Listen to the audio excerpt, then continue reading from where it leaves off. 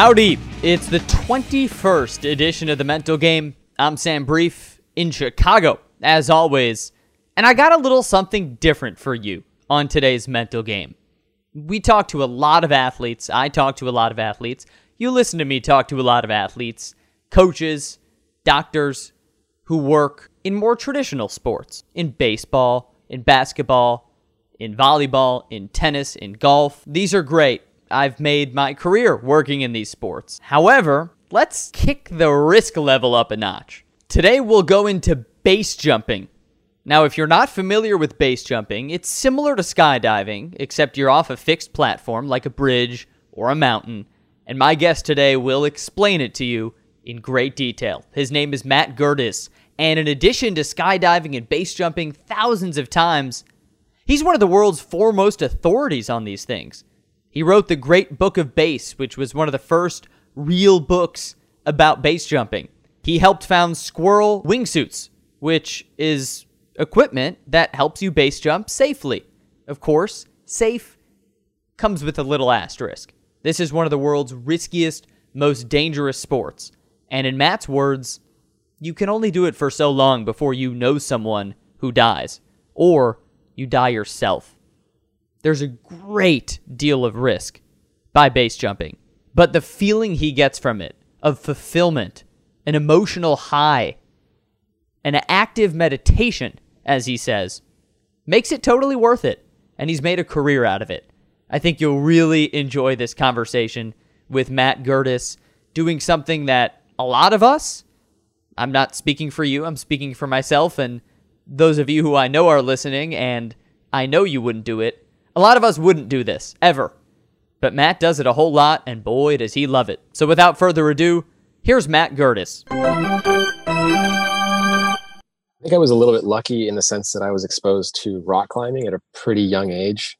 Nowadays, you go to any climbing gym and there's a bunch of 2 and 3 year olds in there clamoring around. But, I'm a little bit older than those kids. And so this would have been kind of the late 80s in Southern California, and Sport Chalet they'd bolted, the first early version of climbing holds to the back of their shop, this big concrete wall in Southern California. And I saw it, I was just like, what the heck is that? That's amazing. My parents were cool enough to let me try it. And that was kind of like the beginning of just getting absolutely hooked with mountain sports in general. It's just completely spiraled from there. Rock climbing, skiing, kayaking, backcountry, etc. So when I realized that base jumping existed and I saw a picture of it, somebody actually showed me a paper photo of Frank Gambale jumping through the steel of the Auburn Bridge in California.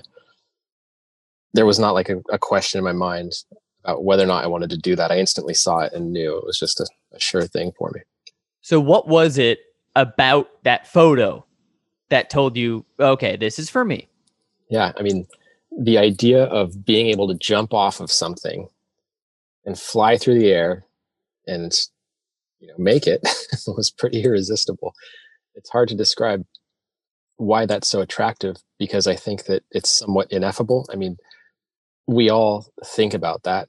I think every human dreams of flying to a certain extent, or stands on the edge of something and wants to jump to a certain extent. So yeah, for me, it was just obvious, is the best way to put it. So when you were still getting into this, and I'm talking the Matt who does rock climbing, skiing, kayaking, but hasn't yet been introduced to the base jumping, what about those activities got you going? Like, what was the feeling you had while you were doing those as a kid? Oh, that's a good question. And, thinking all the way back to that feeling as a kid, the first sensation is just speed, right? Or a sense of height and exposure. That stuff it's so interesting and I guess addictive.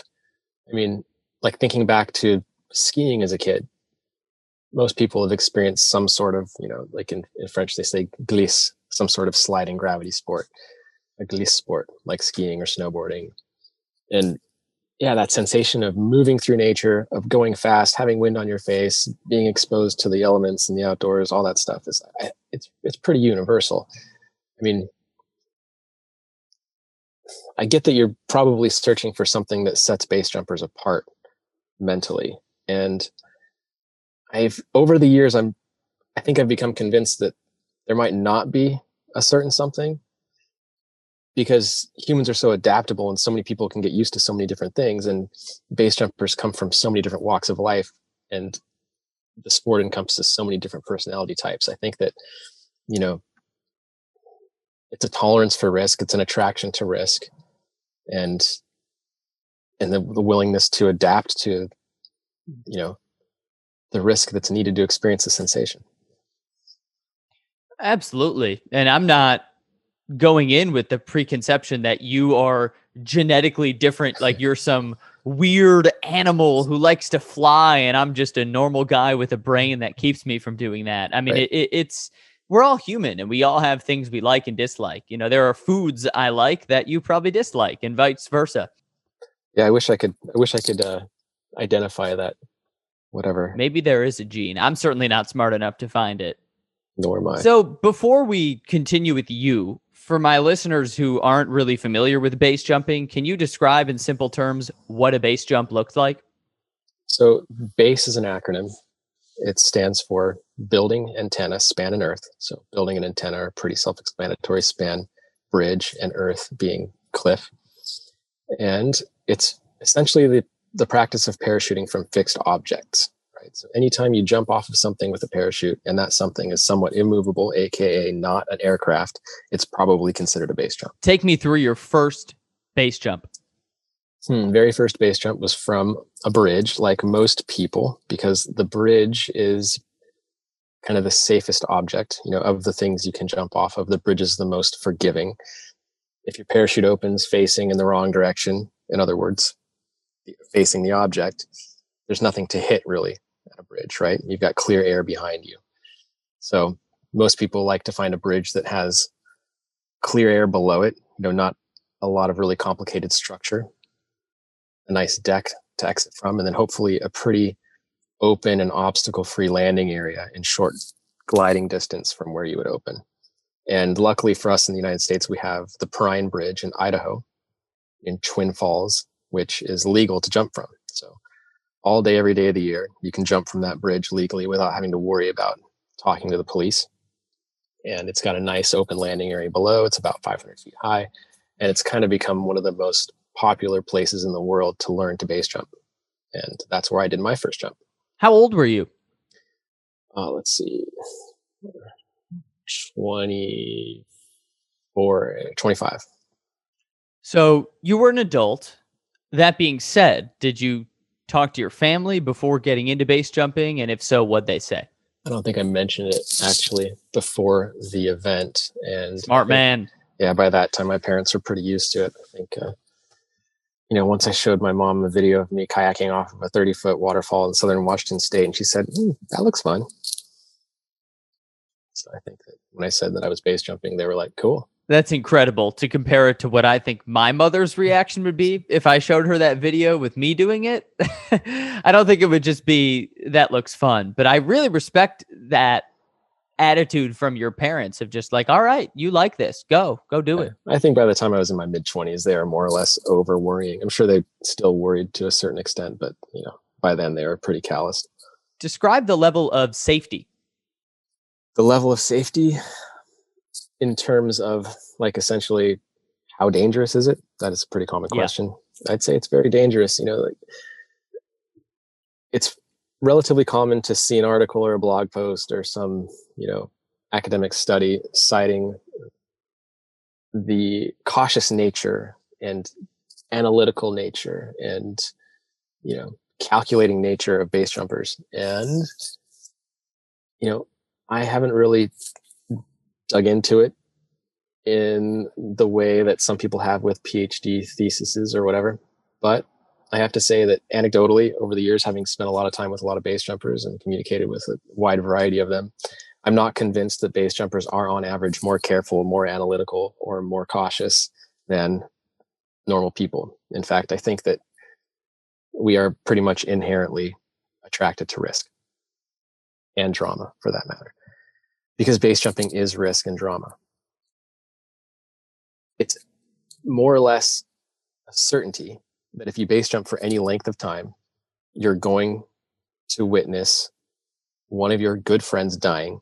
You're going to lose friends. Maybe you won't be there to see it happen, but you'll know someone who dies, and it won't take long. It might take a few weeks. It might take a few years, but in the grand scheme of things, it won't be long before you experience a relatively close level of tragedy, because it is a horrendously dangerous sport. It's probably the most dangerous sport, or the most dangerous thing that could be considered a sport statistically. So I don't think there's really anything safe about it. I think that it can be practiced somewhat safely. You can't see me making the air quotes symbol, but it can be practiced somewhat safely and cautiously, but it is horrendously dangerous and inherently very high risk. So yeah, I would say that it's one of the most dangerous things you can possibly do repeatedly and consider it a somewhat normal activity. Why do you still consider it a normal activity in spite of all the danger? It's a good question. I guess that normal is somewhat subjective, but it's something that has moved past being a stunt, right? It's not something that one or two people do one or two times for a show. It's something that has evolved into a minor industry with companies that manufacture equipment, with groups of people that do it as their kind of number one thing in life. It happens all over the world, and in a bunch of different countries, and I think that it's definitely fair to call it a sport. That's how I refer to it. So yeah, it's evolving, it's progressing, it's created a really cool global community, and yeah, not just a stunt anymore. So Matt, what do you say to people who come to you and they say, Matt, what you're doing is stupid. Why are you risking your life constantly just to jump in the air? That's like walking in the middle of the highway and trying to avoid getting run over. Why the hell are you doing this with your life, Matt? Yeah, that's a good question. I mean, there's a risk reward calculation for sure. And the why is difficult to answer. You can imagine flying, right? Like, if you've had a flying dream, you can sort of picture what it would be like to I've done fly a through the air skydiving simulator head first. too. Yeah, cool. Indoor skydiving or whatever. Mm-hmm. Yeah. Yeah. So it is, I have to say, even cooler than you imagine. It's deeply fulfilling in the sense that it's difficult, it's high risk, and when you land safely, that feels like an exhilarating accomplishment. And dude, I just, in a word, it's fun. It's really incredibly fun. It's probably the most fun thing that I've experienced. So then it just comes down to your priorities. Like, how much fun do you want to have? How important is it to you to have that level of fun, to have that intense of a life experience? And what are you willing to risk for that? Everything? For a lot of people, I guess the answer is yes. There's a difference between doing something gratifying and doing something fulfilling, right? Gratifying is, okay, I've got a task to do today. I finish it. Feels good to get it done. Go on with my day. Fulfilling is something that literally, it's in the word, it fills you up. And I can hear in your voice, you get filled up by base jumping.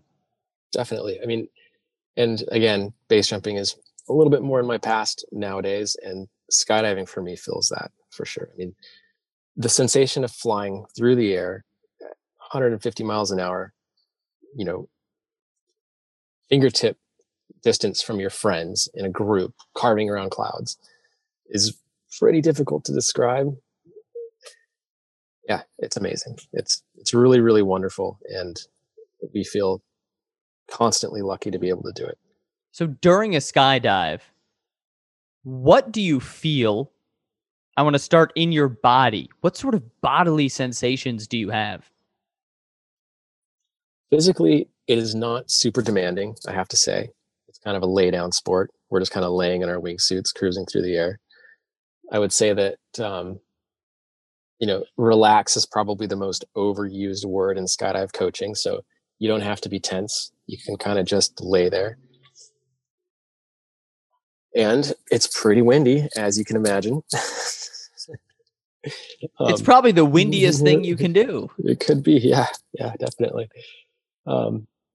And you get a lot of satisfaction out of seeing your friends in the air next to you, right? If you want to solo skydive, it's fun and it's exhilarating and you experience everything.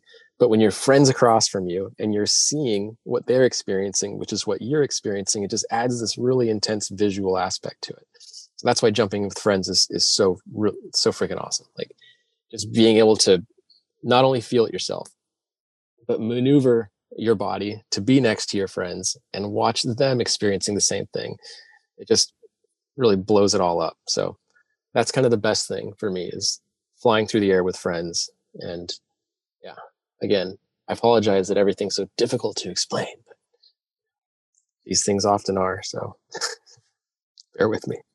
I think part of the reason it's difficult is because, and you can correct me if I'm wrong, but it sounds like you're not consciously thinking very much while you're in the air, right? You're just feeling and experiencing. You're not thinking, okay, this is what I have to do. This is where I am. This is what I'm having for lunch today. Like you're just being. Yes, well put.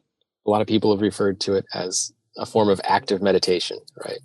Where for a period of time, for the duration of the experience, you're not really thinking about anything at all, which is the way you're supposed to meditate. At least that's how I understand it. I've tried and that shit's hard. It's a lot harder than jumping off of something.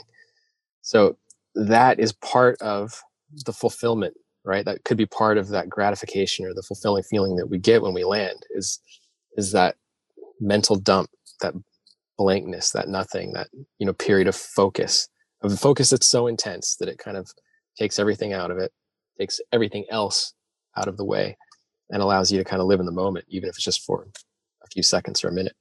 So I meditate a few times a week. It is hard. I struggle with calming my mind down. That being said, on the surface, it feels a lot easier for me than jumping off something. You said shit's hard, jumping's way easier. Can you expand on that? I would say that in the grand scheme of things, flying a wingsuit, base jumping, and skydiving are some of the easiest, high risk, quote unquote, extreme sports that you can do. They have some of the lowest barriers to entry.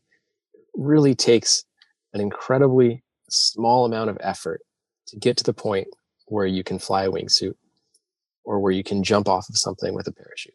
It's just a little bit of skydive training. It's nothing like big wave surfing or big mountain skiing where there's years of practice and physical training that need to form this foundation or background for you to get to the point where that stuff's actually really fun. It's pretty easy to imagine what would happen if somebody with no surfing experience paddled out into the biggest waves that you can find. You'd probably drown. But it doesn't take very much skydiving experience to get to the point where you can jump off of a fixed object, open your parachute, and land safely. It's incredibly easy. So being able to get to that point of active meditation via those sports requires way less training than meditating does, in my experience, right? Like I've been trying to meditate for many, many years. And for me to have a full 45 seconds or a minute of unbroken, high quality meditation requires an incredible amount of effort. I don't know if I've ever actually done that, right? But I have been able to take that shortcut 1,000 times more base jumping and skydiving, thousands of times, literally. So yeah, I would say that it's cheating in the sense of meditating, and it's much more accessible to get to that level. It's maybe a little bit like taking a hallucinogen. It's a huge and awesome shortcut. When you land, do you feel high? High might not be the right word. I think happy would be more accurate. But yeah, I mean, a lot of people would probably describe it as buzzing, something similar. And what do you feel right before you jump? And I'm aware that this maybe has evolved through your time doing it. I mean, now you've done over 1,000 jumps. Right. I mean, it's definitely evolved from sheer terror to, a slight amount of performance anxiety. And it's always depending on, what type of jump it's about to be. Is it something that's totally new? That definitely pushes you more towards the, intense anxiety into the spectrum. Is it something that you've already done a couple thousand times? That's definitely more on just the performance anxiety side of the spectrum. So yeah, it depends. But in the beginning, I would say that most people are legitimately scared, for sure. Rightfully so. So I've never been skydiving. I plan on it. I don't plan on making a career out of it, but I plan on doing it. I was actually talking maybe 2-3 weeks ago with my girlfriend, and she was like, no, I'm never doing that. You go find a friend to do it with. I'm never doing that. What would you say to her? I mean, I get that you're not asking me for relationship advice, but I would definitely let that one Will go. you be our couples therapist, please? Right. No, I would not try very hard to convince her. Yeah. I mean, it's one of those things that you feel attracted to or not. And I definitely believe that humans can adapt to anything, that if she put her mind to it, she could become a very successful skydiver and have a lot of fun with it. But it's one of those things where I really believe you got to want it, if you don't, if you're not sure, it really might not be something that's worth the risk, that's worth spending the time on, that's worth such a huge commitment, because it really does take a lot to do it well and to do it safely. You've used the word risk a lot because this is a sport that carries a tremendous deal of risk. That concept of risk is really fascinating to me because if I go walk outside of my apartment right now, I'm taking a risk. I'm taking a risk that I could get hit by a car. If I get behind the wheel of my own car, I'm upping my risk by, hundreds of percentage points. I'm taking a risk of getting COVID, right? There's all these risks out there. Yeah. So for everything you do, there's a certain level of risk. So how has this, career that you've made out of and this joy that you get out of base jumping and skydiving and everything you do, how has it changed your perception of risk? It turns the volume down on a lot of other things, for sure. I'm much less likely than a lot of people to be terrified by some of those things you described. It's another part of the sport that's difficult to accurately explain, I think. But the volume knob is kind of the best way, maybe, in my mind. Once you've accomplished things that require risking your life, that require a certain amount of dedication and commitment to reach a level that gets you to the point where you can do it a few thousand times without injury, in my case, ever. I think that, it gives you confidence. It puts a lot of other risky things in perspective and helps you understand that life is fragile, that we are all at risk, but certain things are definitely more intense than others. So, for instance, to use COVID as an example, the only part of COVID that I'm really worried about is giving it to somebody else, right? Like I'm precautious. I take precautions with COVID simply to protect others. Like the last thing I want is to pass it on to somebody else. I'm not really worried about getting it myself because I understand that, relatively speaking, I'm not at high risk. So, I think it's easier to be less scared of life in general once you've been immersed in something like base jumping or skydiving. Yeah, I don't get the sense that if I'm on a plane next week and you're next to me, you're not going to be that guy who's hyperventilating into the barf bag, I have such a fear of flying. That's not you. Probably not. Matt, you've done thousands of jumps. What's the best one? Oof, there is definitely no single best one, but there's some spots that definitely have stuck out over the years. I was just listening to another one of my friends who did a podcast just the other day, and he was asked the same question, and he said Polar Sun Spire on Baffin Island. And I've also been to Baffin. It's an incredible spot, and it usually is what comes to mind first when somebody asks me about amazing locations. It's above the Arctic Circle, way up in northeastern Canada. Incredible place, and most of the base jumping there happens kind of in the late spring, early summer when the sea ice is still completely frozen, but it's light out, and an incredible place. Where have you jumped the most? What's your number one spot? I lived in the Alps for 13 years. So the vast majority of my base jumps, probably 90+%, were from alpine cliffs in France, Switzerland, Italy, and a little bit in Austria. So the Alps, by far, is where most of my jumping has happened.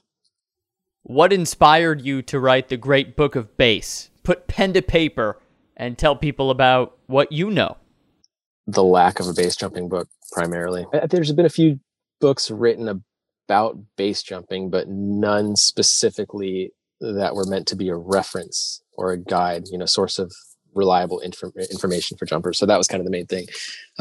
Back in 2008-9, when the idea was forming for me, there was only the forum, right? Like Facebook wasn't even really a thing yet. It existed clearly, but skydivers and base jumpers hadn't found it as a place to gather and exchange information. There was just an internet forum that was just rife with terrible information and bad advice and all that stuff. And we were seeing a lot of people come into the sport with no way to get reliable info, which obviously is a recipe for disaster. So there was a clear need, and it seemed like nobody else was going to do it. So might as well be me. Well, it's high stakes, right? If someone has a lack of information, they could die. Yeah. There aren't that many industries where that's true, but it certainly is here. It is. And I would say that in the end, judgment's more important, having good judgment, but it's hard to have good judgment without, good information to make good decisions based on. So yeah, it comes down to information first and then good judgment. So Matt, I know your day-to-day, as you said, it's a lot of computer work, working with squirrel suits. When's your next jump though? Next week. Yeah, we're heading south to do a little bit of testing. We've got a few products we need to finish up, and in order to do that, we got to fly them. So going skydiving. Well, you're lucky to be in a field where the testing is flying. Yeah, it is. It's one of the best parts of my job for sure. It's fascinating to me because you ask a little kid, what superpower do you want? Well, at least 30% of them will say, I want to fly. Well, I'm talking to you. You are a man, a human being who is made with the same genes and organs that we're all made of, who flies a lot. And that's pretty cool. It is. It's, yeah. I don't take it for granted. Matt, I really appreciate having you on and your time today. Thanks, Sam. Back here in the studio, a big thank you to Matt Gerdes for coming on and taking us inside his mind, inside of that state of flow he gets into. It's a word we hear a lot, flow. You'll hear an athlete say, oh, I was in the flow, I was in the zone. That's what it sounds like Matt gets into the zone, this active meditation, this amazing feeling he gets from base jumping. Again, something that I really have no interest in doing because I'm a little more risk adverse, a lot more risk adverse than he is. But I maintain I do want to skydive at some point in my life. So if you want to come with me, give me a shout. We'll go skydive, and maybe we'll give Matt a shout when we do so. Anyway, this has been the 21st edition of The Mental Game. As always, thank you for the love and support. I'm Sam Brief, and I will talk to you next time. Adios.